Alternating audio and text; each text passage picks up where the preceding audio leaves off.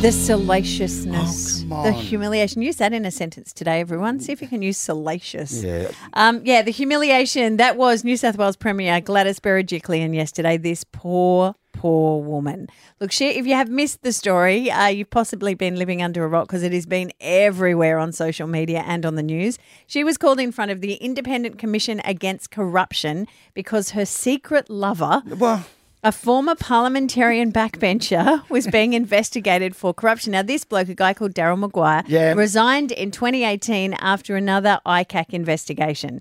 And it was through phone taps of him that her relationship was discovered. Could it get any worse? I thought she was a class act yesterday. I think she still is a really class good, act. yeah. I still think she's a class act. Yeah. But so yesterday at the inquiry, she started out by being quite defiant. And what I loved about this is she just took it on and answered the questions directly.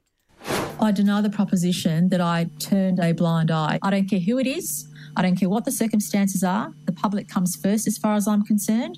I don't care if it was Mr Maguire or any other member of Parliament. If they were doing the wrong thing and I felt they were doing the wrong thing, I would have made damn sure that I reported it. So and you believed it, didn't you? Yeah, well, that's the political side of the proposition covered. Say, no, there's no illegal action happening here. There's no favouritism shown here. Politically, knocked it on the head. And the way she answered it, you felt like Yes. that was absolutely down the barrel and You she was betcha. telling the truth. Okay, but then this poor woman, the questions became really personal and it started to get humiliating. And I want to explain to you that as they were videoing her as she was answering, and you could see her just literally bringing her, like her whole body shifted. Have a listen to this. You said words to the following effect: "You will always be my numero uno." Remember hearing that on the call that I played you on the I do private remember, session? yep. What did you mean by him always being your numero uno? I think I think what I would have meant that there is that in my personal life I placed importance on how I felt about him.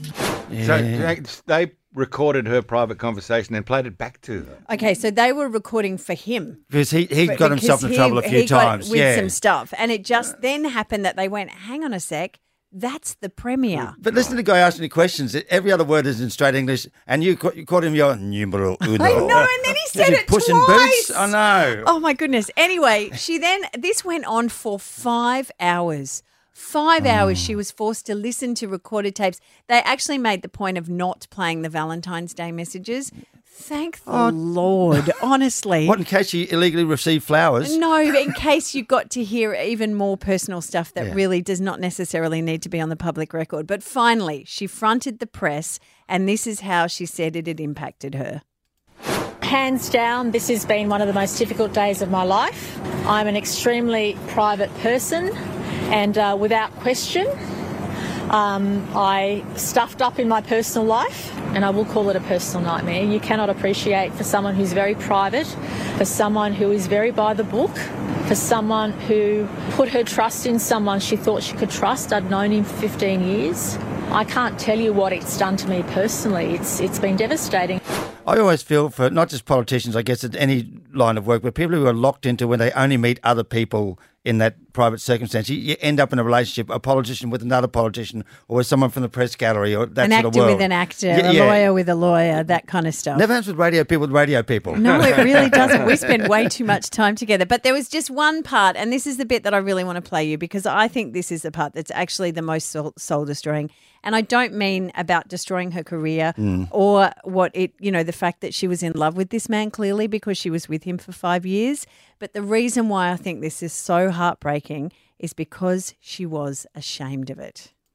She admitted she hid the relationship from her family and closest friends and explained why she chose to stay after sacking him. I've known him for 15 years. He lost his career, his friends.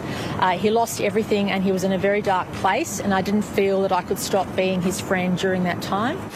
That just, to me, speaks to her being a great person. Me too. Yeah. But also the fact that you don't tell your friends and family for 5 years, and because she's the Premier, she could absolutely get away with saying, I'm just going here or I'm just doing this, means that she knew as part of her, like as part of her being, it was wrong.